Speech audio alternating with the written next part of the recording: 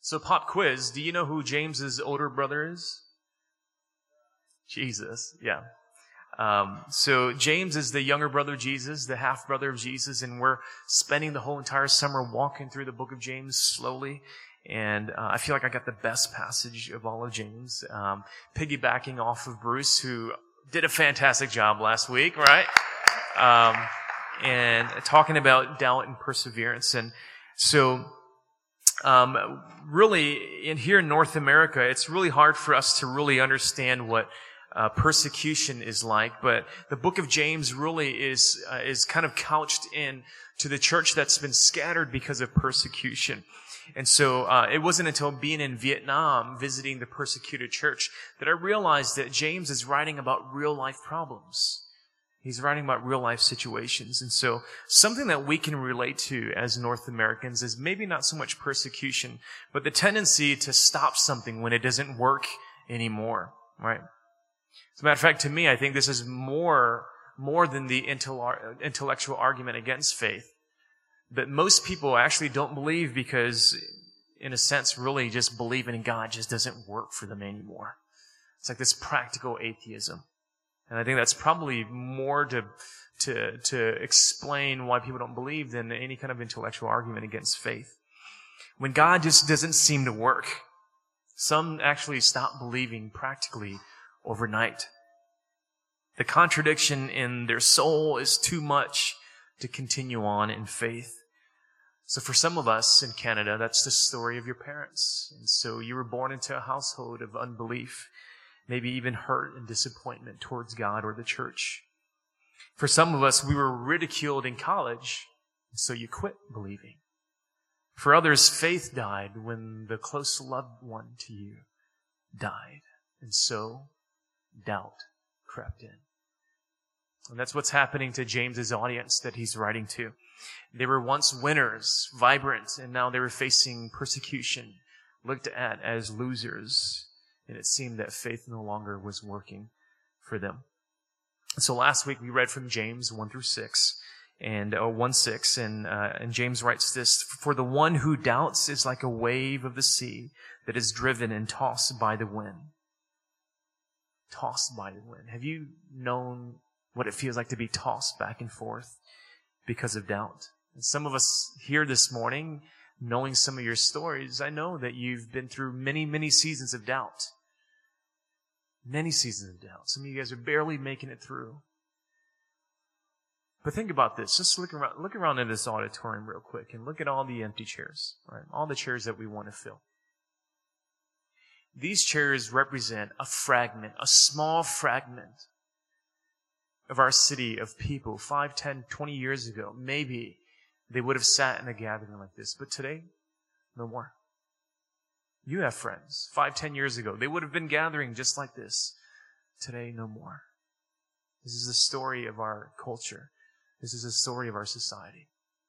As I look at these chairs, and I want to fill them, but I'm reminded that each one of these chairs represents somebody who either grew up in a household who rejected God, or somebody who, because of an event in their life, no longer wants to do with God. God doesn't work anymore. So here's how doubt forms, actually. Our experience differs from what we believe in God. That's what actually seeds the root of doubt.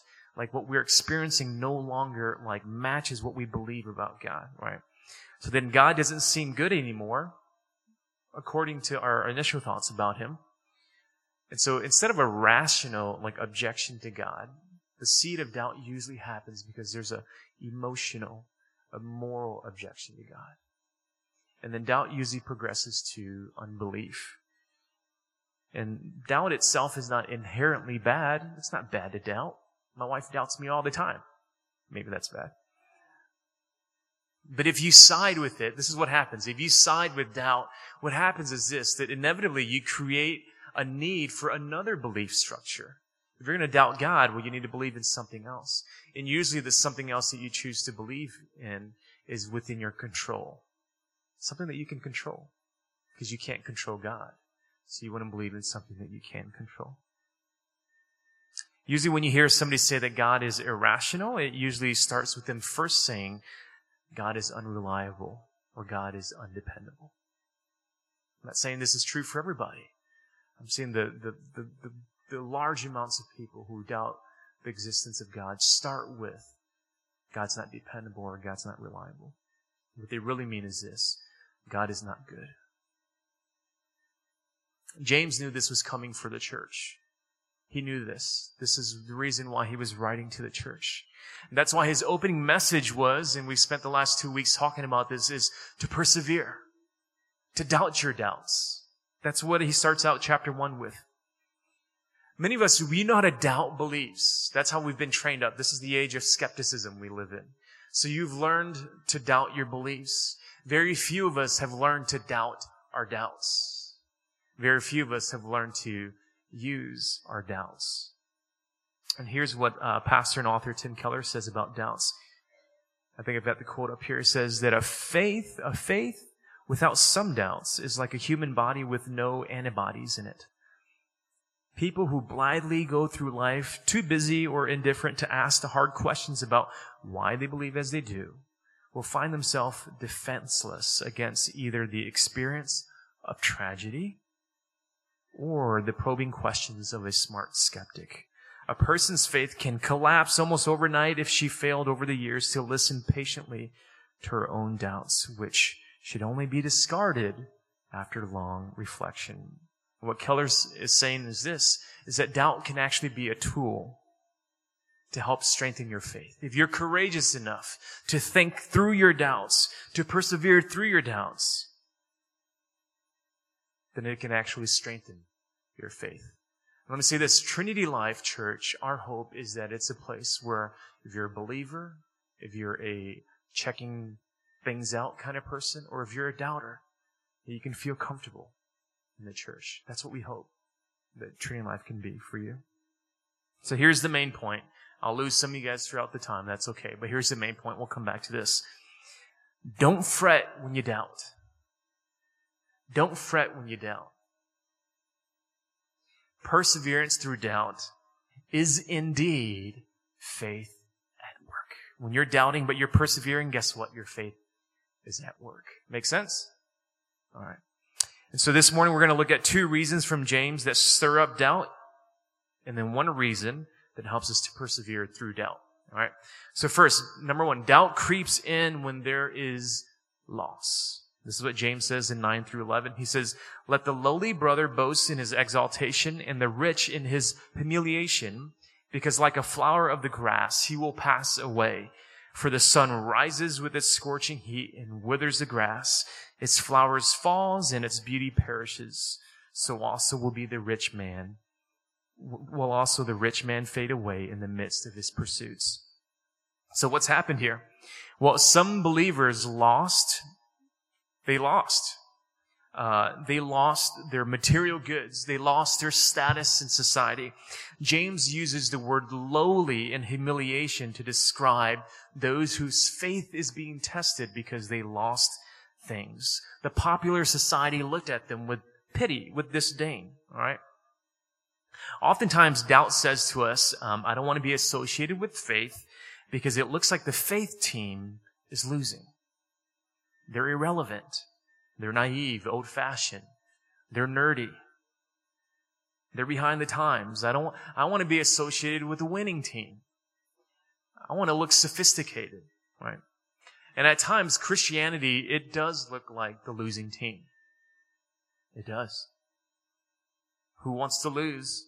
And James acknowledges this. And so, but instead of using the language of winning and losing, he uses the language of rich and poor.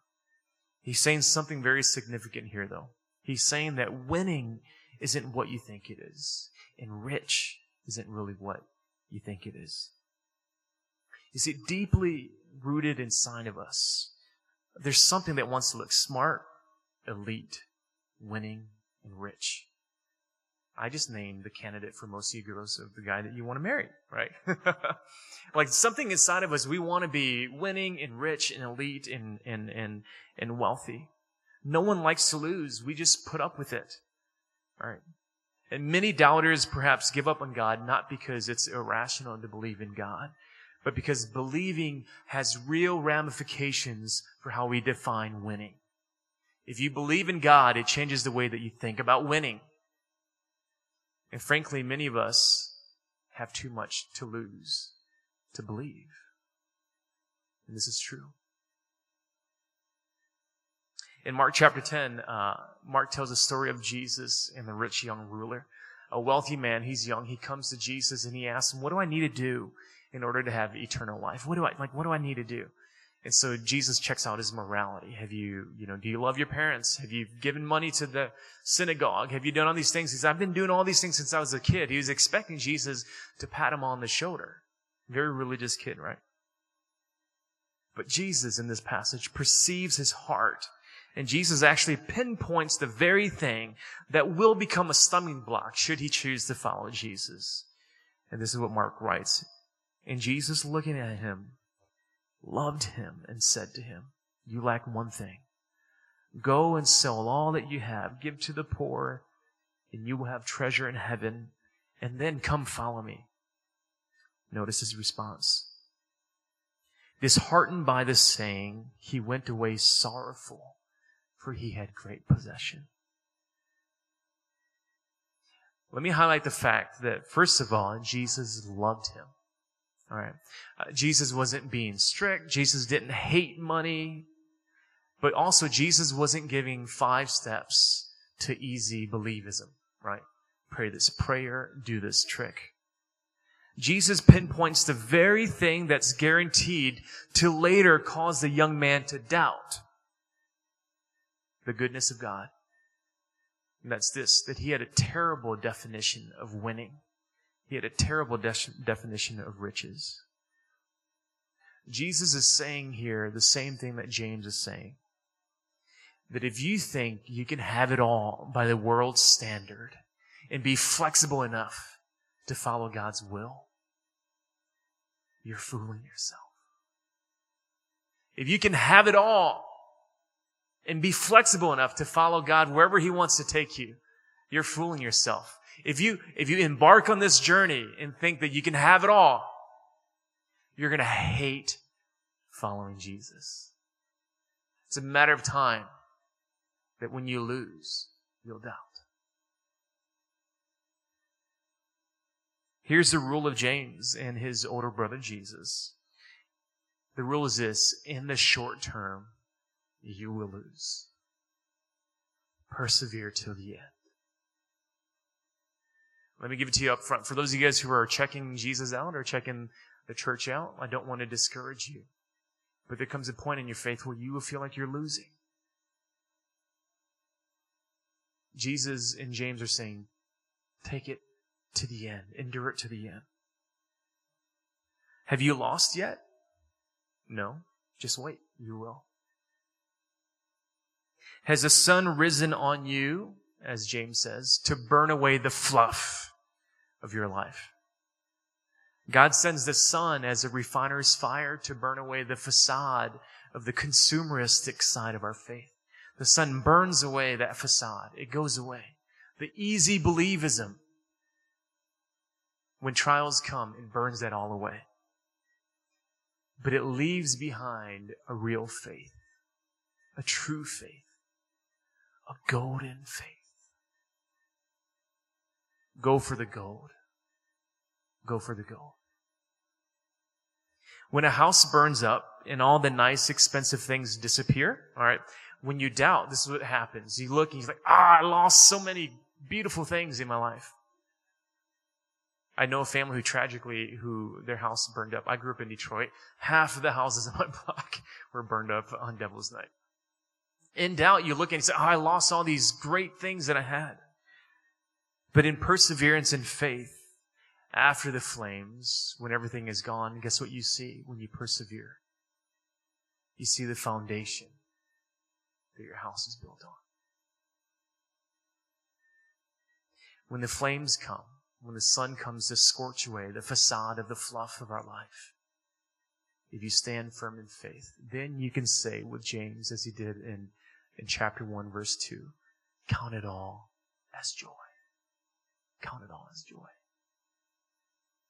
Secondly, doubt creeps in when we choose sin. And it almost seems kind of obvious, but maybe We have to elaborate on that. That doubt begins to creep in when we actually choose, when we side with our sin. And this is what James writes in verse 13. Let no one say when he is tempted that I am being tempted by God, for God cannot be tempted with evil. And he himself tempts no one. But each person is tempted when he is lured and enticed by his own desire. Then desire, when it has conceived, gives birth to sin, and sin, when it is fully grown, brings forth death. I've often said that faith is not the opposite of doubt. Doubt is not the opposite of faith. Disobedience is. For those of you guys who have struggled with doubt for a large portion of your Christian life, and you wonder if you're letting God down, I hope that at least that statement will help you, that doubt is not the opposite of faith, but if you choose disobedience, you're acting against faith. Each time I choose to act in disobedience, I am choosing not to believe. Notice the progression that James is using here. He says, our temptation comes from an internal desire that's in conflict with God. It's alluring. It's enticing. It's seductive. It makes God look less enticing. So God actually looks restrictive. God looks ridiculous. God looks like a nuisance. And then here's the thought that sin poses. This is what happens when we side with the side of sin. This is the thought that enters our mind. Why would God give me desires and then restrict me? He mustn't be good. So the quintessential rejection of God is found in verse 13. And it's not that the devil made me do it. Verse 13 says, God made me do it. God, you made me do it. Right? I'm being tempted by God. He put these sexual desires inside of me. How can he expect me not to act on them? If he's in control, why is my situation falling apart? I would act better if he were to change the way that I felt. He needs to fix me. He mustn't be good. Now, many of us who grew up in church, you would never say that God isn't good. You'd never say that. If I said to you, hey man, God is good, guess what you would say? All the time. If you grew up in that kind of church. But deep down in our hearts, when we don't get the job or when things seem to delay, I don't know about you, but I said, God, it's hard for me to trust your hand. It's hard for me to trust your goodness. He mustn't be good. If God isn't good, then I have every reason to choose my own actions. And this is how we know that rejecting God isn't just an intellectual objection. It's a moral objection. God, you're not good. I'll do my own thing. That's not intellectual. If my son said that to me, Dad, you're not good to me. I'm doing my own thing. That's not because he's unintellectual towards me. It's because he has a moral objection against my authority over his life. John W. Loftus, I was reading his biography in his blog. He's a vocal atheist. He has a very intriguing story, actually. He was a former pastor, apologist for 20 years, and then he experienced a deconversion.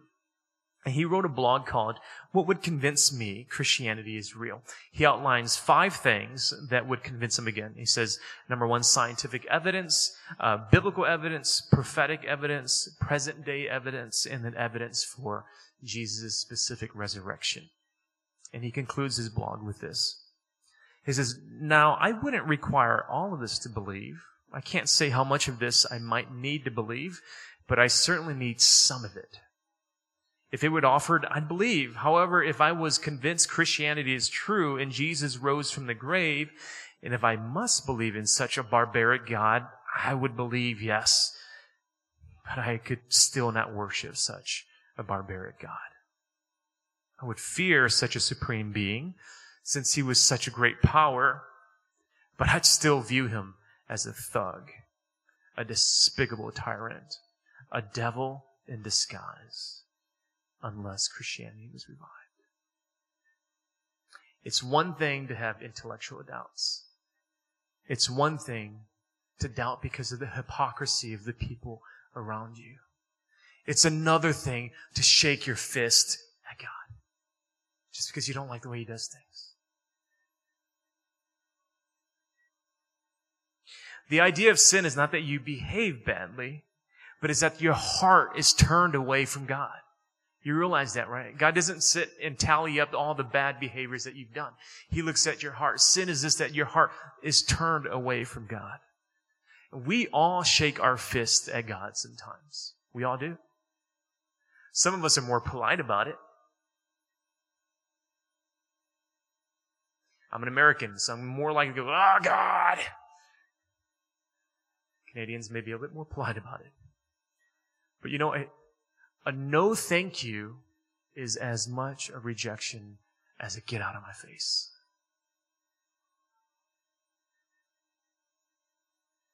James talks about how sin leads to death, and doubt is a kind of death.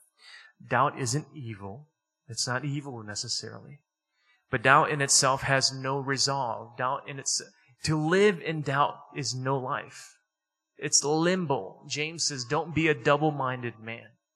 It's indecision to live in doubt. Postmodern philosophers are helpful in helping us to deconstruct the traditions of our lives and the institutions. But what they haven't helped us learn how to do is to stop deconstructing meaning. Because what happens is if you just keep deconstructing and keep doubting and you keep doubting, eventually doubts begin to deconstruct itself and you don't believe in anything at all. You deconstruct yourself. That's why many philosophers commit suicide, unfortunately. Deconstruction that deconstructs deconstruction is death. Doubt that doubts, that doubts, that doubts, that doubts, that doubts is death. So what brings life? What brings life in particular to the kind of doubt that stems from sin, from being enemies of God?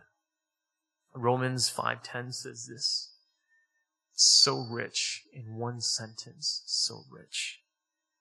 For if while we were enemies, we were reconciled to God by the death of His Son, much more now that we are reconciled, shall we be saved by His life. You see, what the Bible is saying is this, that even as an enemy, through Jesus' death and resurrection, God welcomes you in as a friend. He gives life for death.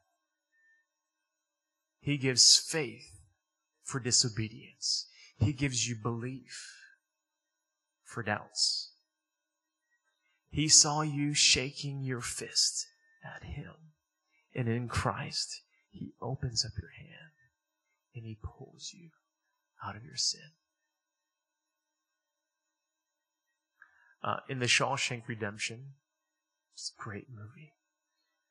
Red, who is played by Morgan Freeman, was so afraid of getting out of prison because he spent most of his life in Shawshank. Seen this movie? I'm going to ruin it for you, so just to let you know. That's all he knew. He spent practically all of his life in Shawshank. He was doubtful that the life on the outside had meaning for him. He was doubtful that he could survive life outside of Shawshank. His friend Andy was wrongfully jailed, but patiently served his time. But he escaped. He escaped from prison to prepare a place for himself and for Red to spend the rest of the years in freedom. And so when Red was set free, Red was very doubtful that there was any value in his freedom. He remembered that Andy was waiting for him. So eventually he made his way to Andy and he embraced his freedom. And his words at the end of the movie are just right here. Red says, "Fear can hold you prisoner, but hope can set you free." You see, Andy, who was wrongly accused for a crime that served it out patiently, but provided a way out, that hope is really what set Andy free, or set Red free. It wasn't the fact that he left Shawshank. It's the fact that Andy kept living this hope for Red. And so Red went back and he found Andy. And he lived in this place of freedom, beyond fear, beyond doubt.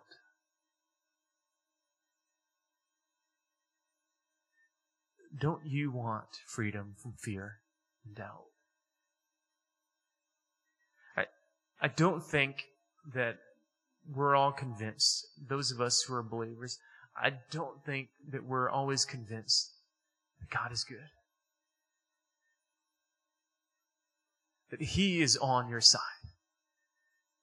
That every circumstance that you are experiencing, from the hard ones to the best ones, that God has designed all of these experiences for your good. I don't know if I'm convinced at times that everything that happens in my life is a good gift that has been designed by God, my Father, who knows everything, all the details in my life, that He has designed all these things perfectly for you. And the pain associated with it sucks for a while. But in the end, if you persevere, is gold. I don't know if I want the freedom enough to step outside of my prison of sin. James is saying, step outside of that. It only leads to death. It only leads to death. There's no life in siding with sin. There's no life in that.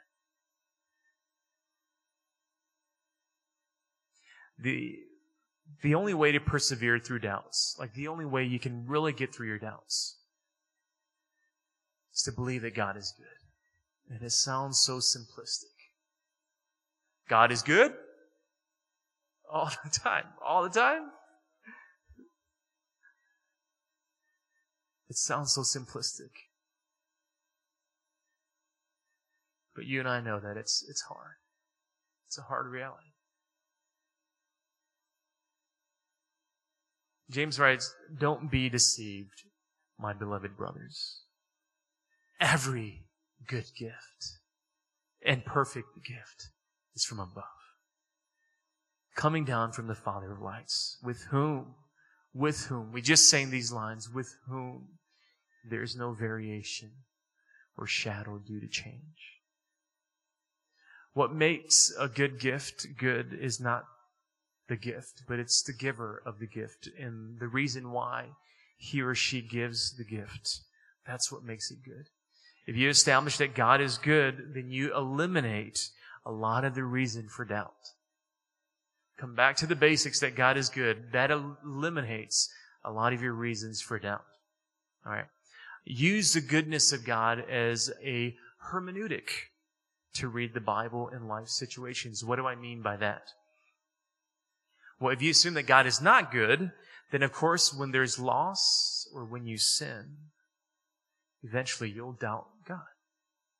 Because would you have let that happen if you were good? All right. But if you assume that God is good, that when loss happens and when you choose sin, you realize this, that if you believe that God is good, you realize this, that there is grace that's waiting for you. God is waiting for you with grace, with forgiveness. That even in the loss, He's actually forming something even better for you. That there's gold at the end of the race. That there's forgiveness at the end of your sin. God is a patient Father who can stomach the doubts of His children. He can put up with your doubts. In fact, He uses doubt as a gift in many ways. Personally, for me, I'm going to give you 3 areas of application in my life that God used my doubts in perseverance, okay? So, I tend to be a person who is more skeptical by nature.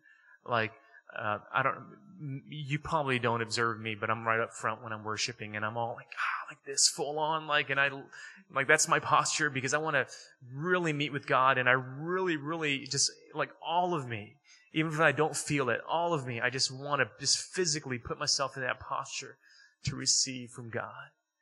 Right?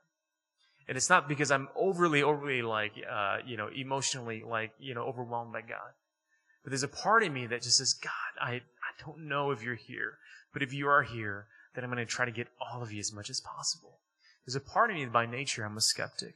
There's 3 areas in particular that I've been skeptical about. Maybe you can relate. Growing up as a kid, science always made me skeptical about God. Right?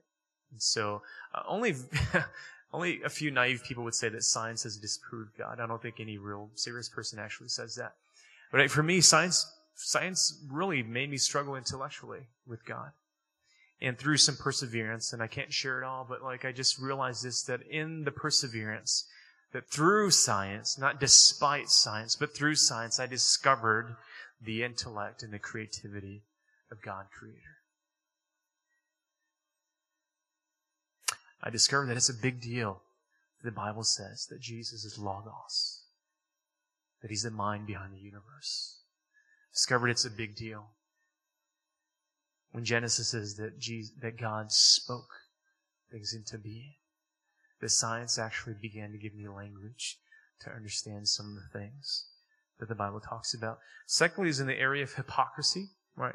I'm I hate it when I see hypocrisy, and, it's enough for me to turn me off. And I discovered this in my perseverance with the hypocrisy is, number one, I'm the biggest hypocrite that I know.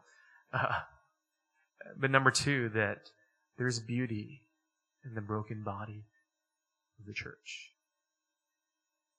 That if I persevere long enough, that I learn to love the way that Christ loves the church, not the way a stingy person, selfish person loves the church. I learned to forgive more. I learned to be healed from my hurts when I persevered. I learned to ask forgiveness from other people. Thirdly is I misunderstood God. I had Him in a box. This is how God operates. And so when God didn't meet that criteria, that mold, I would doubt. And through perseverance, I understand that the nature of God, I couldn't mind even if I had 5 lifetimes. I discovered a few things. Number 1, He's faithful. God is always faithful. He has no variation. He has no shadow of turning. God is constant. In faith, doubt is not an enemy. Doubt is a tool to be used. It's actually in doubt that we discover that faith is a gift.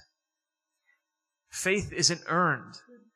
Faith is not dependent on your intellect or your capacity. You can be a child and believe, or you can be a rocket scientist and believe. Because faith is not dependent on your intellect or capacity. Faith is a gift. I read something by Mark Galli. He edits Christianity Today. And he wrote that doubters and non-doubters, we actually share the same faith.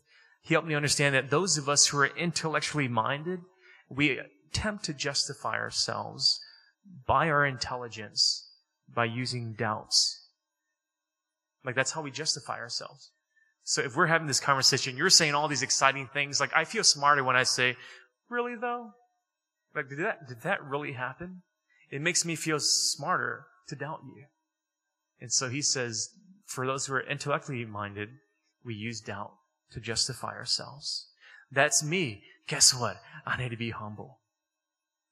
But he also says that those of you who live a life of doubtless faith, who just believe, and you're like Linda. Linda just believes. She's got a childlike faith. She just believes. That you might justify yourself because the Bible makes faith central and you've got it. You're that kind of Christian. You're a biblical Christian. You pity people like us. You look at us and say, just snap out of it. Just believe. You pity us. But this assumes that faith is a product of willpower. That you just muster it up enough. I don't know if I look weird. I felt like a munchkin. If you just muster up enough faith that you would believe, that assumes that faith is a matter of willpower. But if we're honest with ourselves, if you're honest with yourselves, everything seems to suggest otherwise. Like, how could I not see the evil in history, see what's happening on the other side of the world? How can I not look at that stuff and for a second think, God, are you really good? Those who believe that God is good, in the midst of evil, there's only two explanations. That we believe because there is something psychologically wrong with us. Or we can only believe because faith is a gift.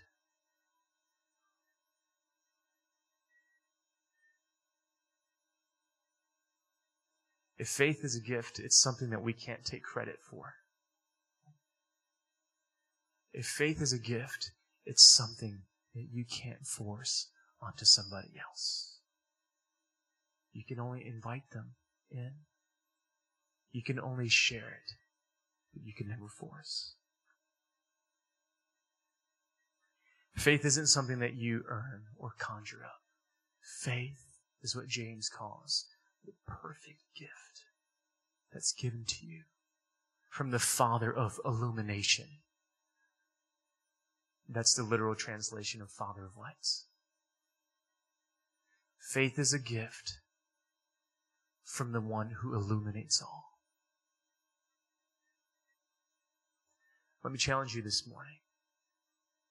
If faith is a gift, if you're a doubter, would you receive it? Would you receive faith that God's given to you this morning? If you're a believer and you've received this gift of faith, would you extend it? Would you invite people to it? Would you talk about it? It's the best gift that our Father of illumination, our Father of lights, could ever give to us. It's one that we're meant to steward, one that we're meant to enjoy, and one that we're meant to invite others into.